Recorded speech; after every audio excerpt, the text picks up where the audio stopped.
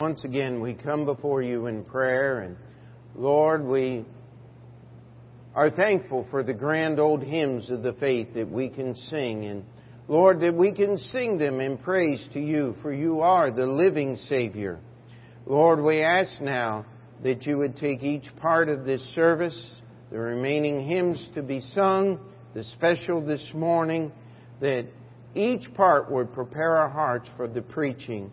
Lord, I pray the preaching this morning would be simple and clear, and we'd be able to understand what you want to do in our lives and how your word must shape our lives each and every day. We ask you to do work in our lives that we may be your servants this week. In Jesus' name we pray. Amen. Be dismissed. The rest of us, let's take our Bibles and turn to the book of Luke, chapter 15.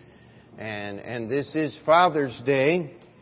And so for the introduction to my sermon this morning, I'd like to use the story of the prodigal son. And that is found in Luke chapter 15.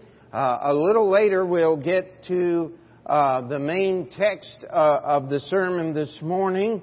And I will challenge you that you need to make up your mind right now to pay very close attention, or I'm going to lose you when we go to the text.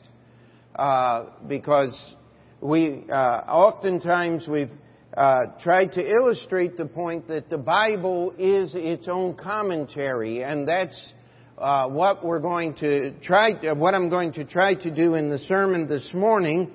But so please just follow as closely as you can. We'll start in verse 11 of Luke chapter 15. It says, "And he," Jesus, "and he said, a certain man had 2 sons.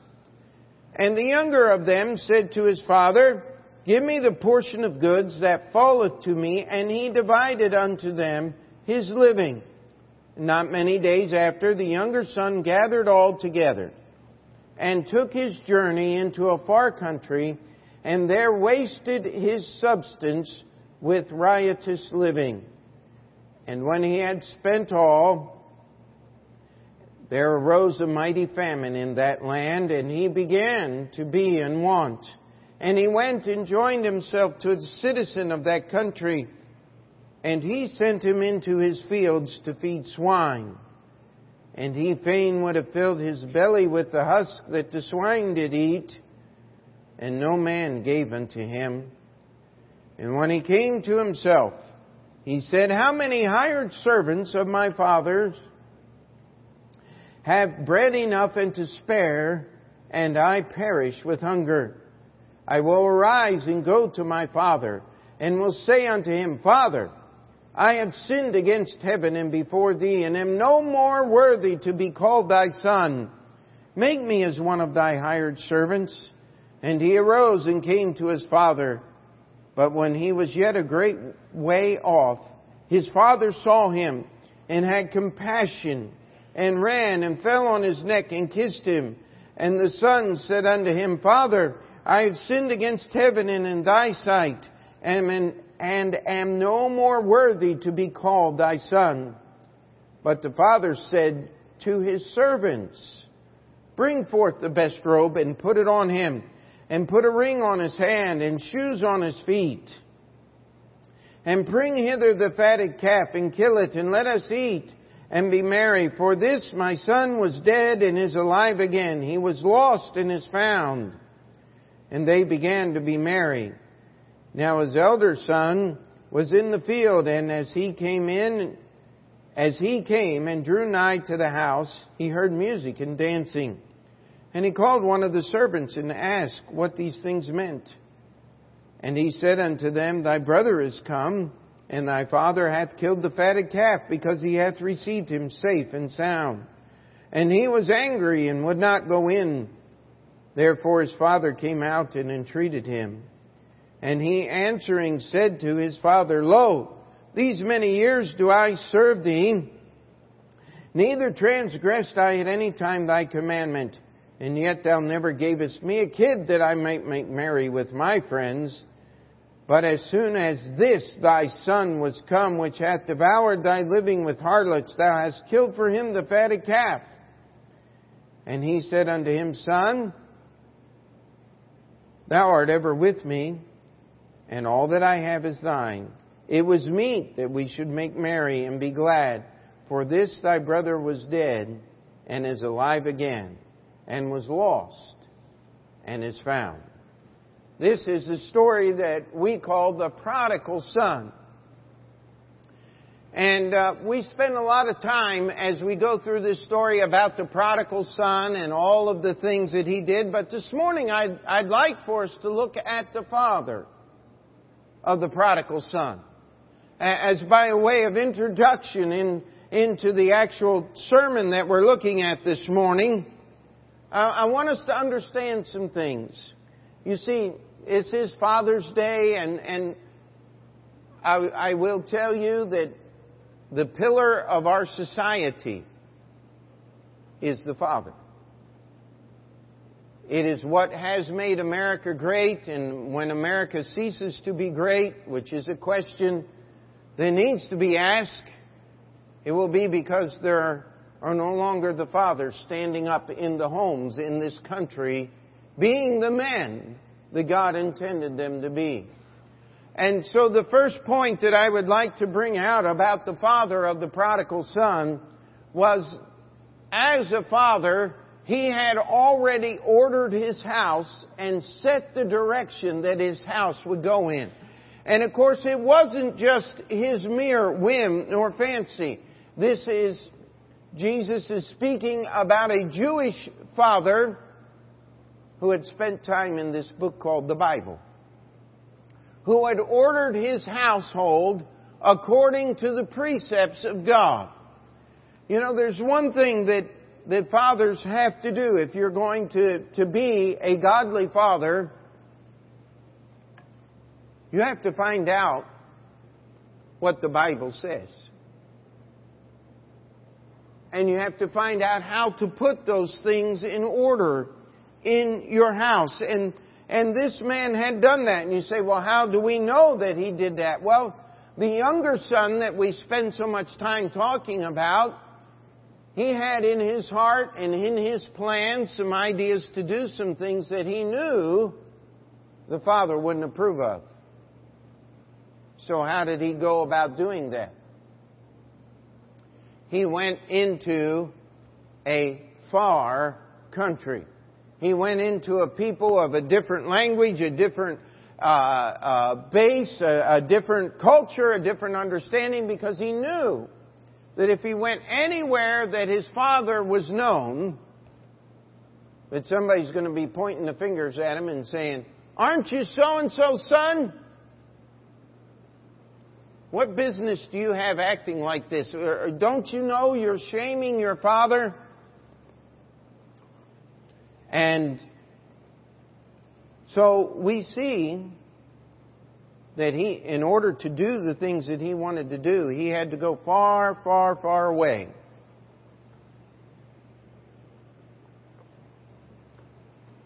Now, one of the things that people question about this story is the dividing unto the sons of his living. It was a tradition set out in the Word of God that the eldest son was to stay at home and to be primarily responsible for the parents and to take care of them. And because of that, he would receive a double portion of the family goods, so that he would have the wherewithal to take care of his parents in their old age. And that was part of his responsibility. And so as the man divided to his sons the living, he had two sons. 2/3 would have stayed there, would have gone to the elder son, and 1/3 went to the younger son. And it says, not many days after, he gathered all.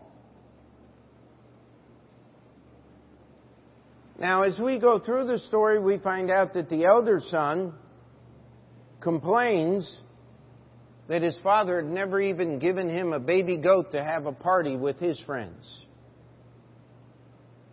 You see, he didn't understand something. That when the father divided unto them his living, that everything belonged to the oldest. He already had it. He refused to use it. The younger son, he didn't have that problem. He grabbed everything, he turned it into cash, and he spent it.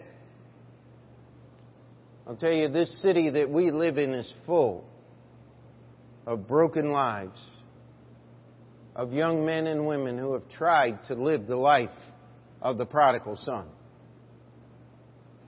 You can't afford New York City. I don't care how much money you have.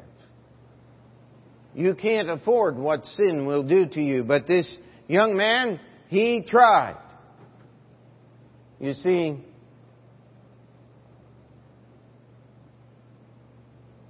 the father was not, and we got to get at this, the father was not being permissive.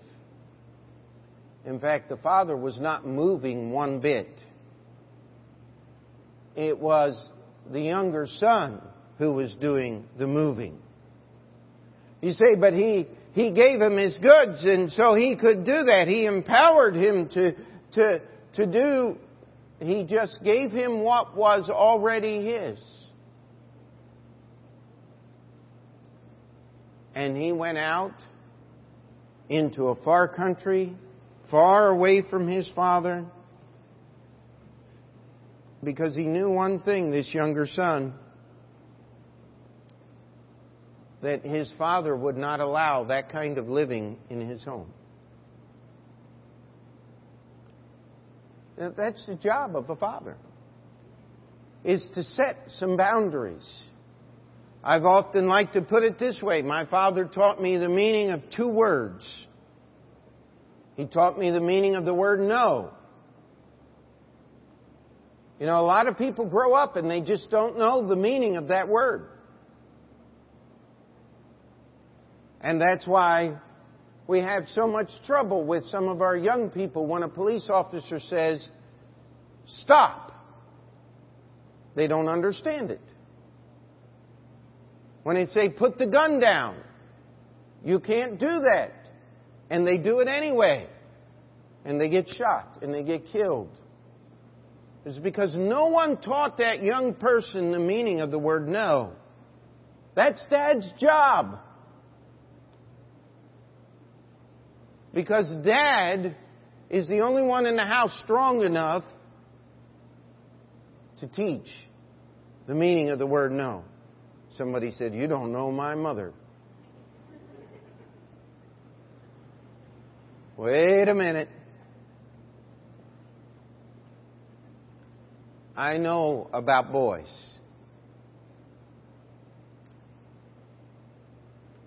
They learn the meaning of the word no from their father.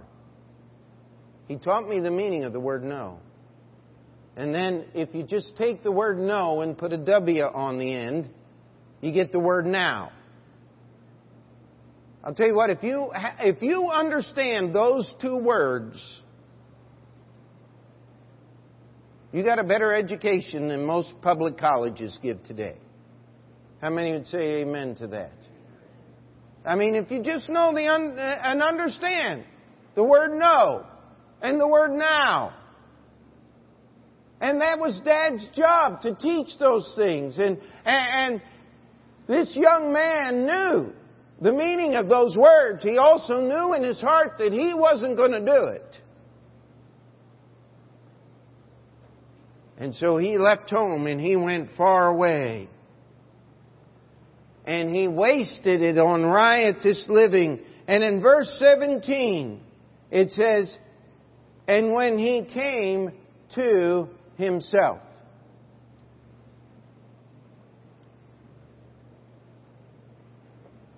Can I tell you that sin does not make sense? That sin defies all reason and all knowledge. Somebody said, there's nothing wiser about Budweiser. He said, it's all stupid. And I would tend to agree with that statement. I don't know anyone that's done something smart because they're under the influence of alcohol. But how many people have done wicked and life-changing and altering things because they just had one or two drinks with their friends? Or because they're just going to have a little smoke at the party. Just want a little fun. Let me tell you, sin doesn't make sense. You have to be crazy if you stop and think about it. Young ladies, when you give up your purity, you lose everything there. And you can't get it back. For what? Somebody that's going to be here today and gone tomorrow. Marriage makes sense. In fact, it makes so much sense that even the sodomites want it. But I'll tell you what, they can't get it. I don't care what the laws say. God says it's one man and one woman. And it's marriage between them two for as long as they both shall live. You can't improve on God's laws. You can't improve. And so this younger son goes out and he tries sin in every form. And he runs out of money, and it says that he fain would have filled his belly with the husk that the swine eat. You know, I saw an advertisement that said the pig is the most wonderful animal on earth. Because you can take it and fill it full of trash and get wonderful protein that'll nourish your body. I mean, pigs will eat what humans can't and won't and shouldn't. And I'm just glad I'm a Gentile. Because there are very few things that aren't better with bacon. Amen? In fact, I had a donut with bacon on it a while back. Oh, was that good. Listen. How many of you have ever actually seen a pig eat? Don't get your hand in there. Because you'll just end up missing a couple of fingers and the pig's going to keep eating. He was thinking about it. That's what the word fain means. He would have done it, but he couldn't. Because it was a time of hunger, and even the pigs were hungry. And finally he wakes up one day, and you could just see this stinking young man. Because you don't spend time with the pigs without smelling like one. And he finally wakes up and he said, "The servants in my father's house have food to eat and plenty left over, and here I am, one of his sons, starving in a field full of pigs." And you have to remember, this was a Jewish young man. Can't get any worse than the pig. Just can't do it. And he wakes up. And he starts thinking about his father. And he says, this is how I'll get into good graces with my father again. He says, I'll admit that I've sinned. That I've offended his God. And I've offended him. And I'll humble myself. And I'll tell him, I'm no more worthy to be called your son. Just make me a servant. And maybe Dad will let me live in the house again as a servant. And so he prepared his speech. And you can see him dusting off his rags. And maybe stopping at a stream and trying to wash himself so he wouldn't be quite so bad. But you need soap If you don't have food, you don't have soap. You need new clothes to put on. If you don't have food, you don't have new clothes to put on. So here he comes, the best that he can. And I wish you could get this picture in your head as this gaunt young man is walking the lane that he knows so well.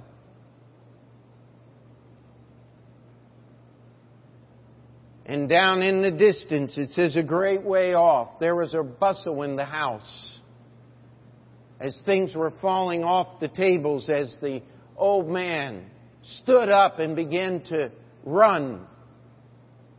You ever seen an old man try to run? It's a pitiful sight. And he's staggering and running and out of breath, and his white hair is flying, and he grabs a hold of this filthy, stinking little boy, and he kisses him. And you see the son pushing him away. Dad, I got to talk to you. I got to get this off. He said, I've sinned in the sight of God and in your sight, no more worthy to be called thy son. And look in your Bible here this morning, if you would. Just look at the words. But the father said to his servants, you know what? The father never uttered another word to the younger son. You see, the father knew something. The younger son had come home. You know what that meant? That meant he was going to live by the rules and at the direction of the father. Otherwise, he wouldn't have come home. You see, he was one of those mean fathers that when he said something, it actually meant something. He knew the meaning of the words that his father had taught him. And he knew that if he was going to live in Dad's house, it was going to be Dad's rules. So when Dad started talking, what did he do? He shut up. He started saying, yes, Dad. Do you think that he wanted to wear the best robe in the house? No. He did not want to be a public example after where he'd been doing what he had done. And everybody knew. There's a ring. That tells us that the father was a very rich man.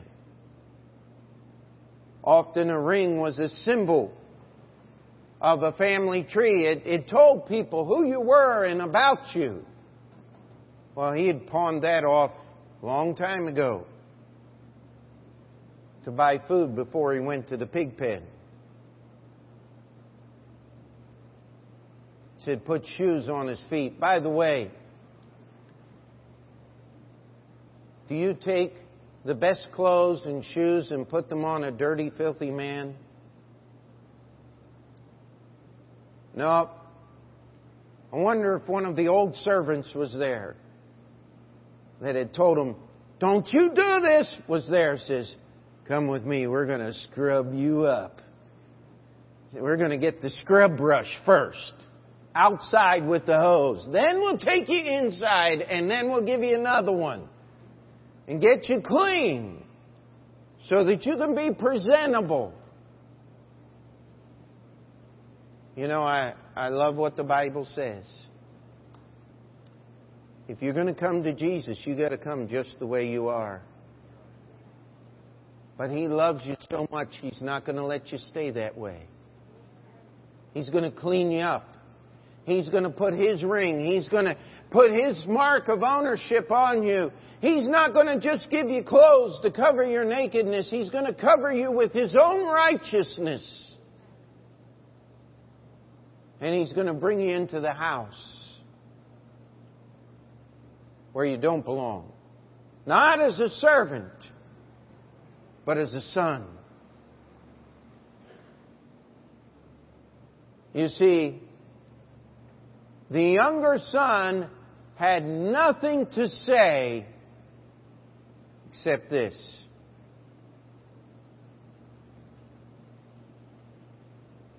Dad had mercy on me.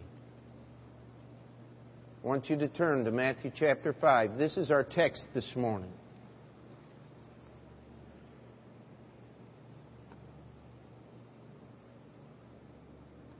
Verse 7. Matthew chapter 5, verse 7.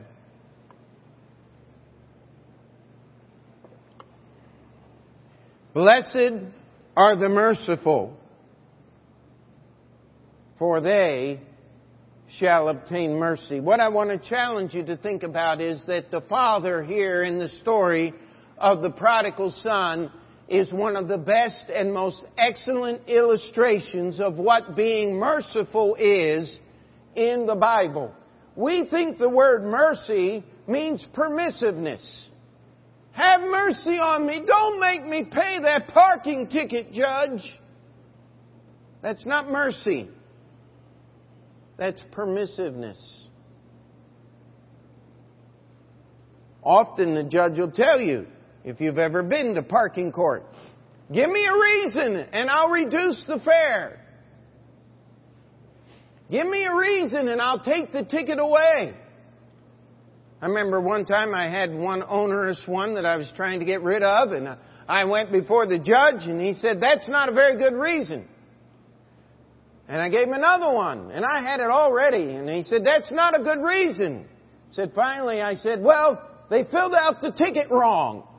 It's the wrong type of registration on the vehicle. He said, that's a good reason. Ticket dismissed. Okay. You saved the best one for last, right? Listen. Mercy. Let me read you the definition. Now, by the way, this is not out of a Bible commentary. This is out of the Oxford English Dictionary. Forbearance and compassion shown by one person to another who is in his power and who has no claim to receive kindness. Let me read that again. Forbearance and compassion shown by one person to another who is in his power and who has no claim to receive kindness. Do you get that? Mercy is forbearance. Mercy is compassion that's shown to a person that is in your power and deserves no kindness and no forbearance. You know the reason we don't have mercy in our world today is because we have no one in our world today willing to take power and willing to claim the victory. Dad, it is your job to take the power over your house. It is your job to have the victory over your kids. You're smarter than they are, you're older than they are, and for at least a little time, you're stronger than they are. That changes after a while. Guess what? You better get it taken care of before it changes.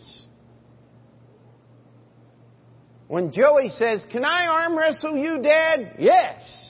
No problem. Stephen says, can I arm wrestle you, Dad? No. Under no circumstances. Because I'm not losing. So we're just not going there, right?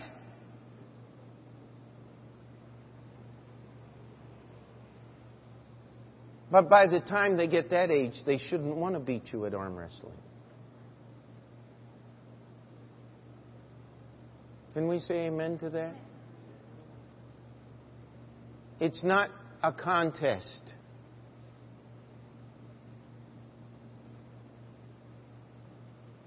It's understanding that you're in charge. That's what the father of the prodigal did, was it not?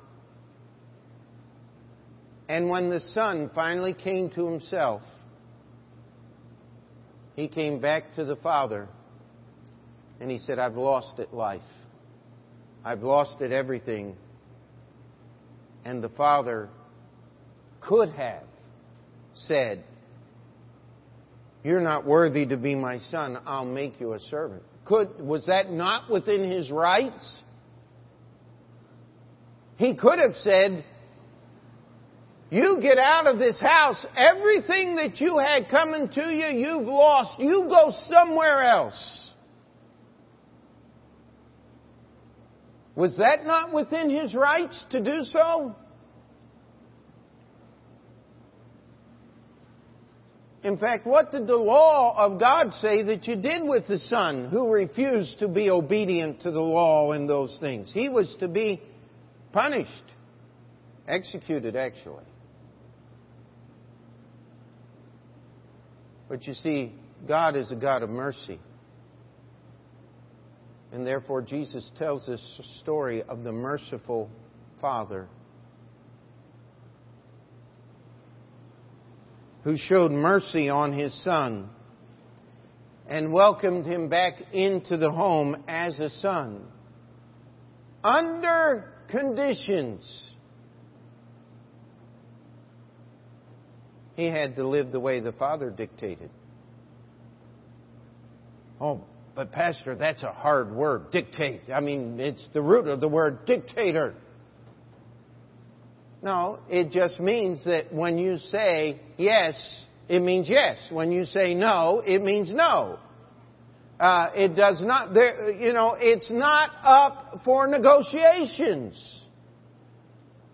Living in the Father's house was not something that they worked out. The Son already knew the rules.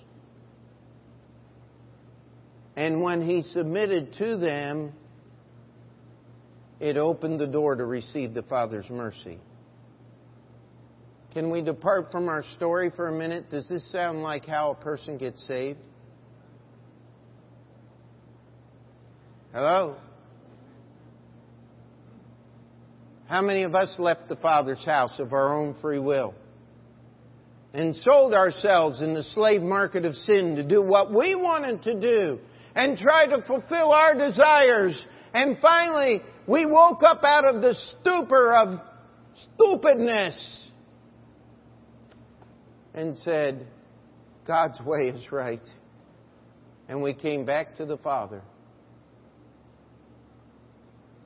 And He said, you're not a servant. He said, you're my son.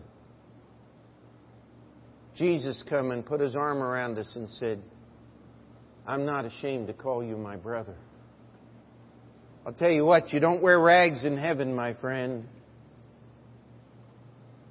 Jesus is not going to let us wear the sin-stained garments of sin in His house, because that would be an insult to the King and the goodness of our Lord and Savior. That's why when He died on the cross, He said, it is finished. He paid for every sin that was ever sinned. And when we come to Him, we are made the righteousness of God in Him. That's why Titus said, not according to works which we have done, but according to His what? Mercy. He has saved us. You see, you can't be merciful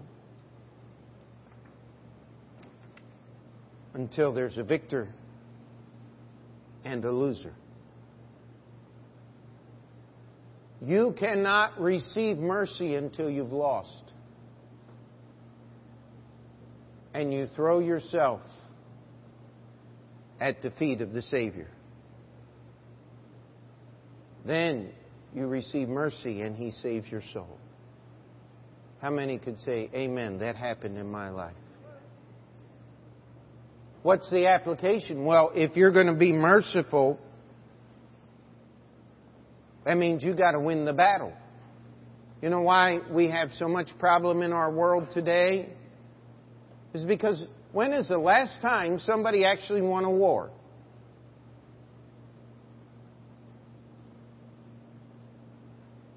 I mean, remember what read in the history books what they did at the end of World War II. What did they say? The only terms that we will accept is unconditional surrender.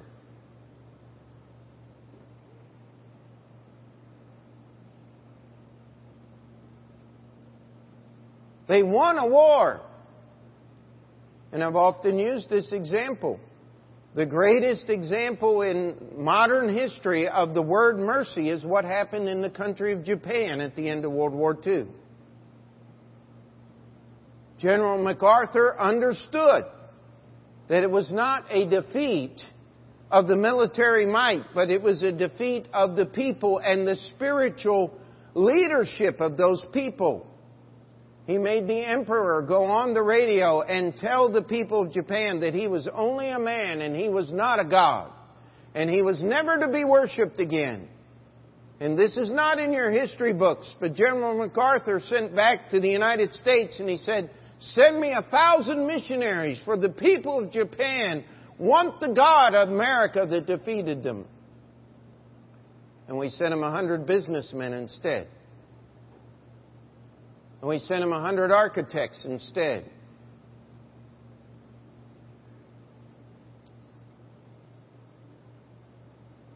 Let me tell you,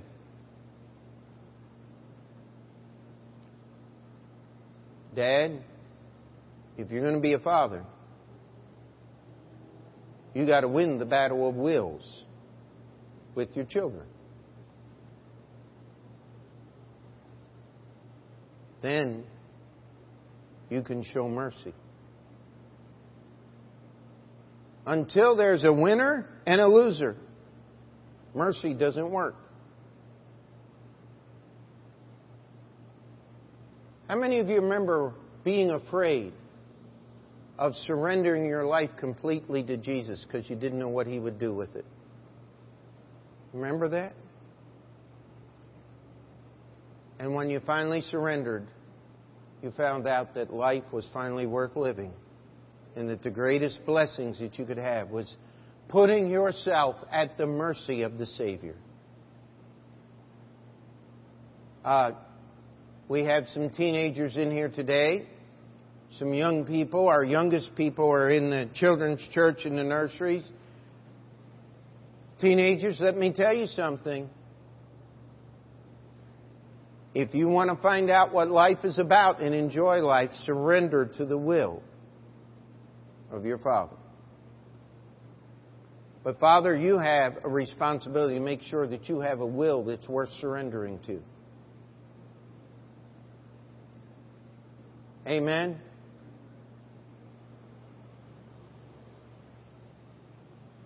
You see, when you show mercy to an undefeated foe, you're admitting that you can't beat them. And if you want the answer to ISIS and the Islamic problem in our world today, that's it right there. Is we have this corrupt, demonic idea that mercy is being nice. No. Mercy is forbearance and compassion to those that you have in your power and who don't deserve it. This would solve the problem in our prisons. You see, most of the people that are there, even though they're there, has anybody met a guilty person on Rikers Island? They're not there. Every once in a while you run into one and say, "Well, yeah, I did some bad things." Is that really an understanding of guilt? I don't think so. If you want mercy, you've got to win the battle. There's got to be a defined winner, a defined loser. And when we show mercy, think we're showing mercy to try to be nice to somebody, we're only reinforcing them in their rebellion and in their sin against God. That's what's happened to a whole generation. To a point now that where someone stands up and says, "This is what truth is, and we're not going to vary from it," you're an ogre. You're the problem in our world today. No, that's the solution. Amen?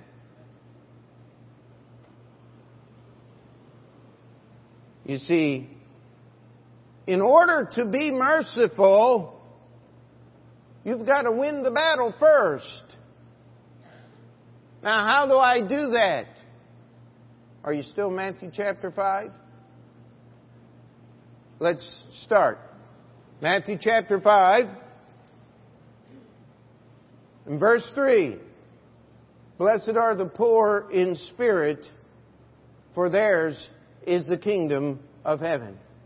Now, if you own a kingdom, does that sound like you've won the battle? Hello? Are you with me? If you own the kingdom, if the kingdom is yours, have you won the battle against the enemy? Yes, you have. But how do you do that? Poor in spirit.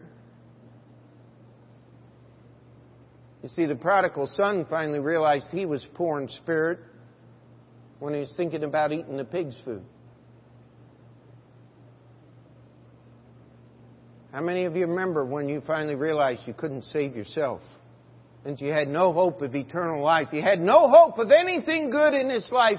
And you finally came to the Father and said, I don't have the ability to do anything. That's what poor in spirit is.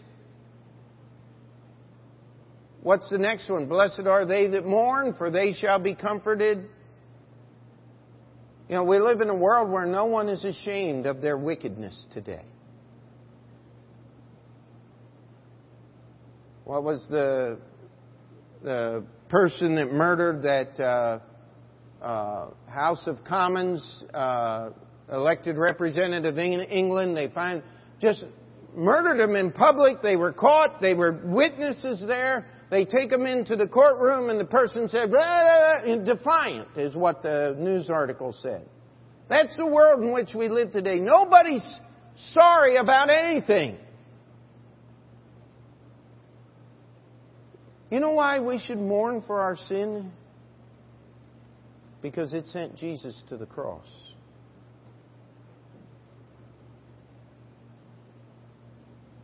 There is no sin that you can sin that somebody else isn't going to pay the price for that sin. I don't care what it is. You say, all I want to do is be able to drive the way I want. Well, what happens to the person you run off the road? You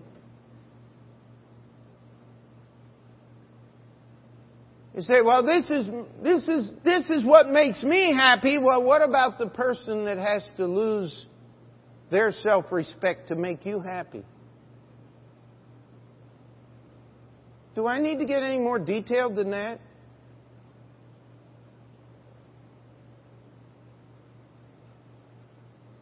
Let me tell you, we've got to understand that the reason God calls sin sin is because it brings death not only to you but to people around you.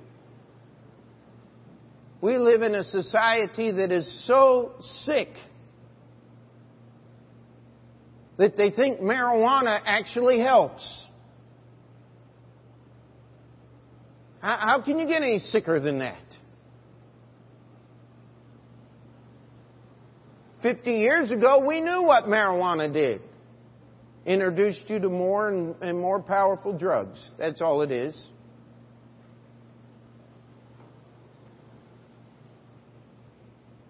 You see, you're never going to be meek until you mourn. It says, blessed are the meek, for they shall inherit the earth. Does that sound like you won the battle? How about it?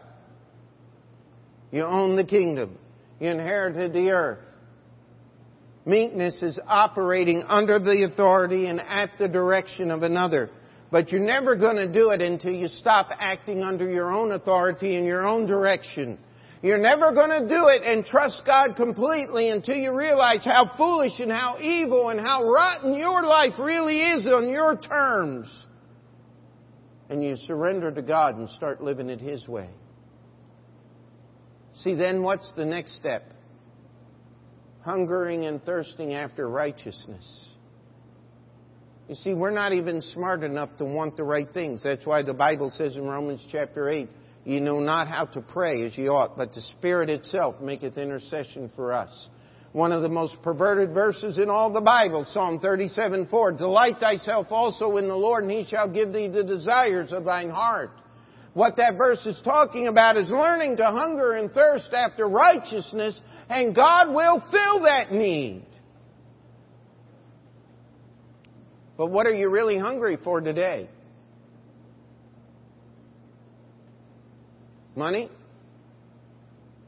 Power? Peace and quiet? Just something like this?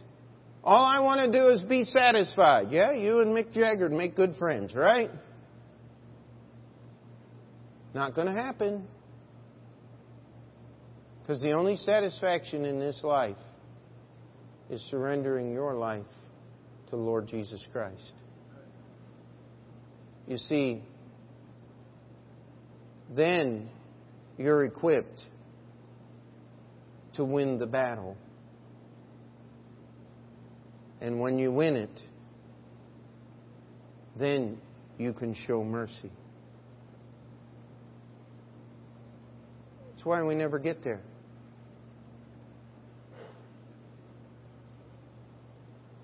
That's why we get offended. You know, the Bible gives you no right to be offended. It gives you directions to obey. There's a difference.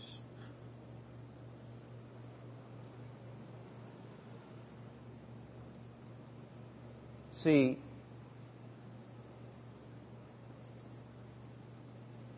you can't win the conflict until you get your eyes off the conflict and get them on Jesus Christ completely.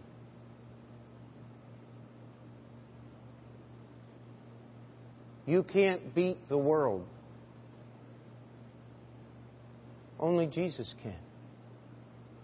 You can't even beat yourself. Okay, I mean, we can ask the question, how many of you did something that you wish you hadn't have done this past week? Every hand goes up, if you're honest. If you can't control yourself, how do you expect to win the battle with someone else or something else? Well, let's go back to poor in spirit, because it's not about me. It's all about God. Let's go back to mourning, because it's God who is offended, not me. Let's go back to operating under God's direction, because it's God's opinion that counts and not mine. How about letting Him reshape the desires of my heart so that I will now hunger and thirst after righteousness, because God knows what's best for me. Could we say amen to that? And then you're going to be equipped to stand strong enough that no matter what they throw at you, you're still going to be standing right where you were. Not because of you, but because of God. Then, and only then, can you show mercy. You know what the greatest way you can show mercy is? Open this book and show somebody how to be saved. Introduce them to God's mercy. You don't know what they've done to me. I'm not worried about that. Because if you'll start out with poor in spirit, you're not worried about that either, because you're more concerned with the wrong you've done to God than you are the wrong that anybody else has done to you. Amen? You see, that's how we let go of all these things. Those are the battles that need to be won.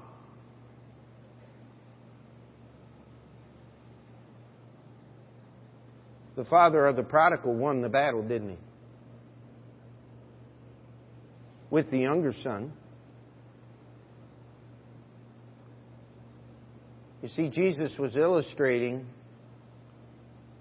in that story the love that God had for the Jewish world, the older son, and the Gentile world, the younger son.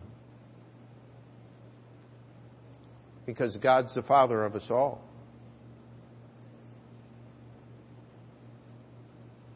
And He was trying to get the Jewish people to understand that all the blessings and promises of God have been yours before you were even a people. All you have to do is live in the Father's house. But you got to understand something. The same Father that loves the Jew loves the Gentile. And they're both going to live in the same house. And until we get there, we've got this thing called the church, where we all live together at the mercy of our Savior. And it's our job to take that mercy into the world in which we live. But I promise you, you can't do it if you're fighting the world, because you're going to lose. See, Jesus has already fought the world and won. Are we getting this? See, if you're going to be merciful, you've got to be standing with Jesus. So that the battle is already won. The world is already ours. And people who don't deserve it, just like we didn't deserve it, can be shown the mercy of God.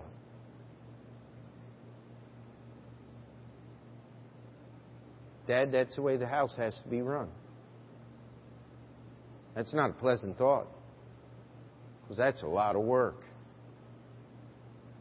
In fact, if I could challenge you this way, if that's the only thing you ever accomplished in your life was that, the Bible would call you a great success.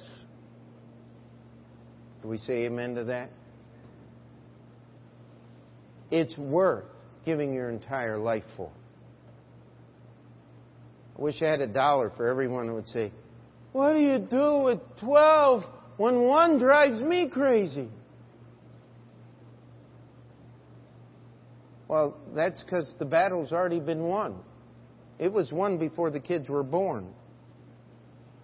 Because we got this book called the Bible and set things up before the children were born.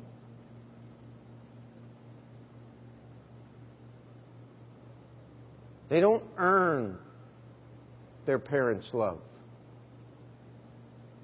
But if they're going to enjoy it, they're going to have to listen to a few things. Amen? Do I get an amen from my kids? The ones that are up here?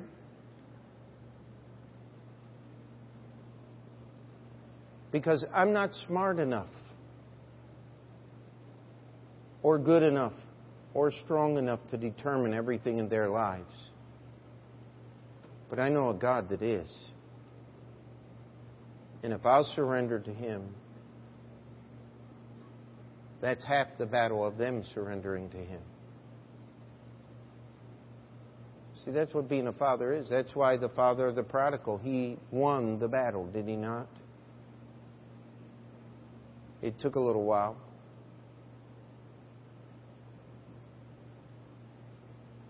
But the father never changed. He never backed up. He never surrendered. He kept doing what the Bible said was right.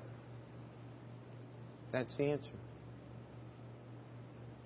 That's the answer in your life. It's the answer in mine. Well, what if the world doesn't want the mercy? Then they don't get it. And when they don't get it, they'll stand before God without it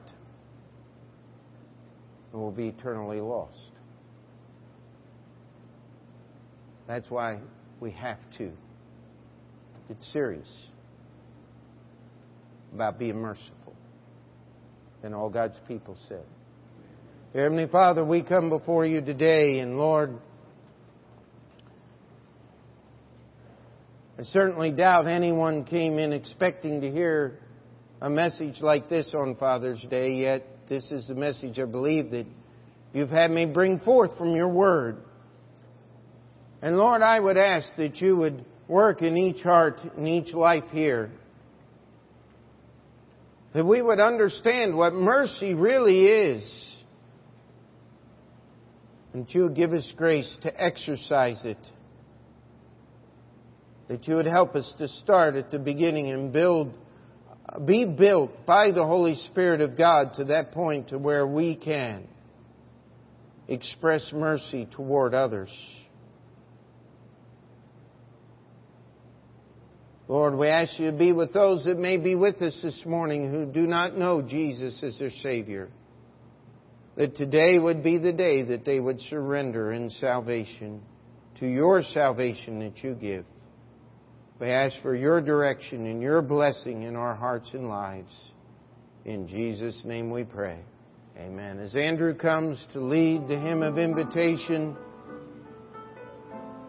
if you need to come and pray, let's stand together.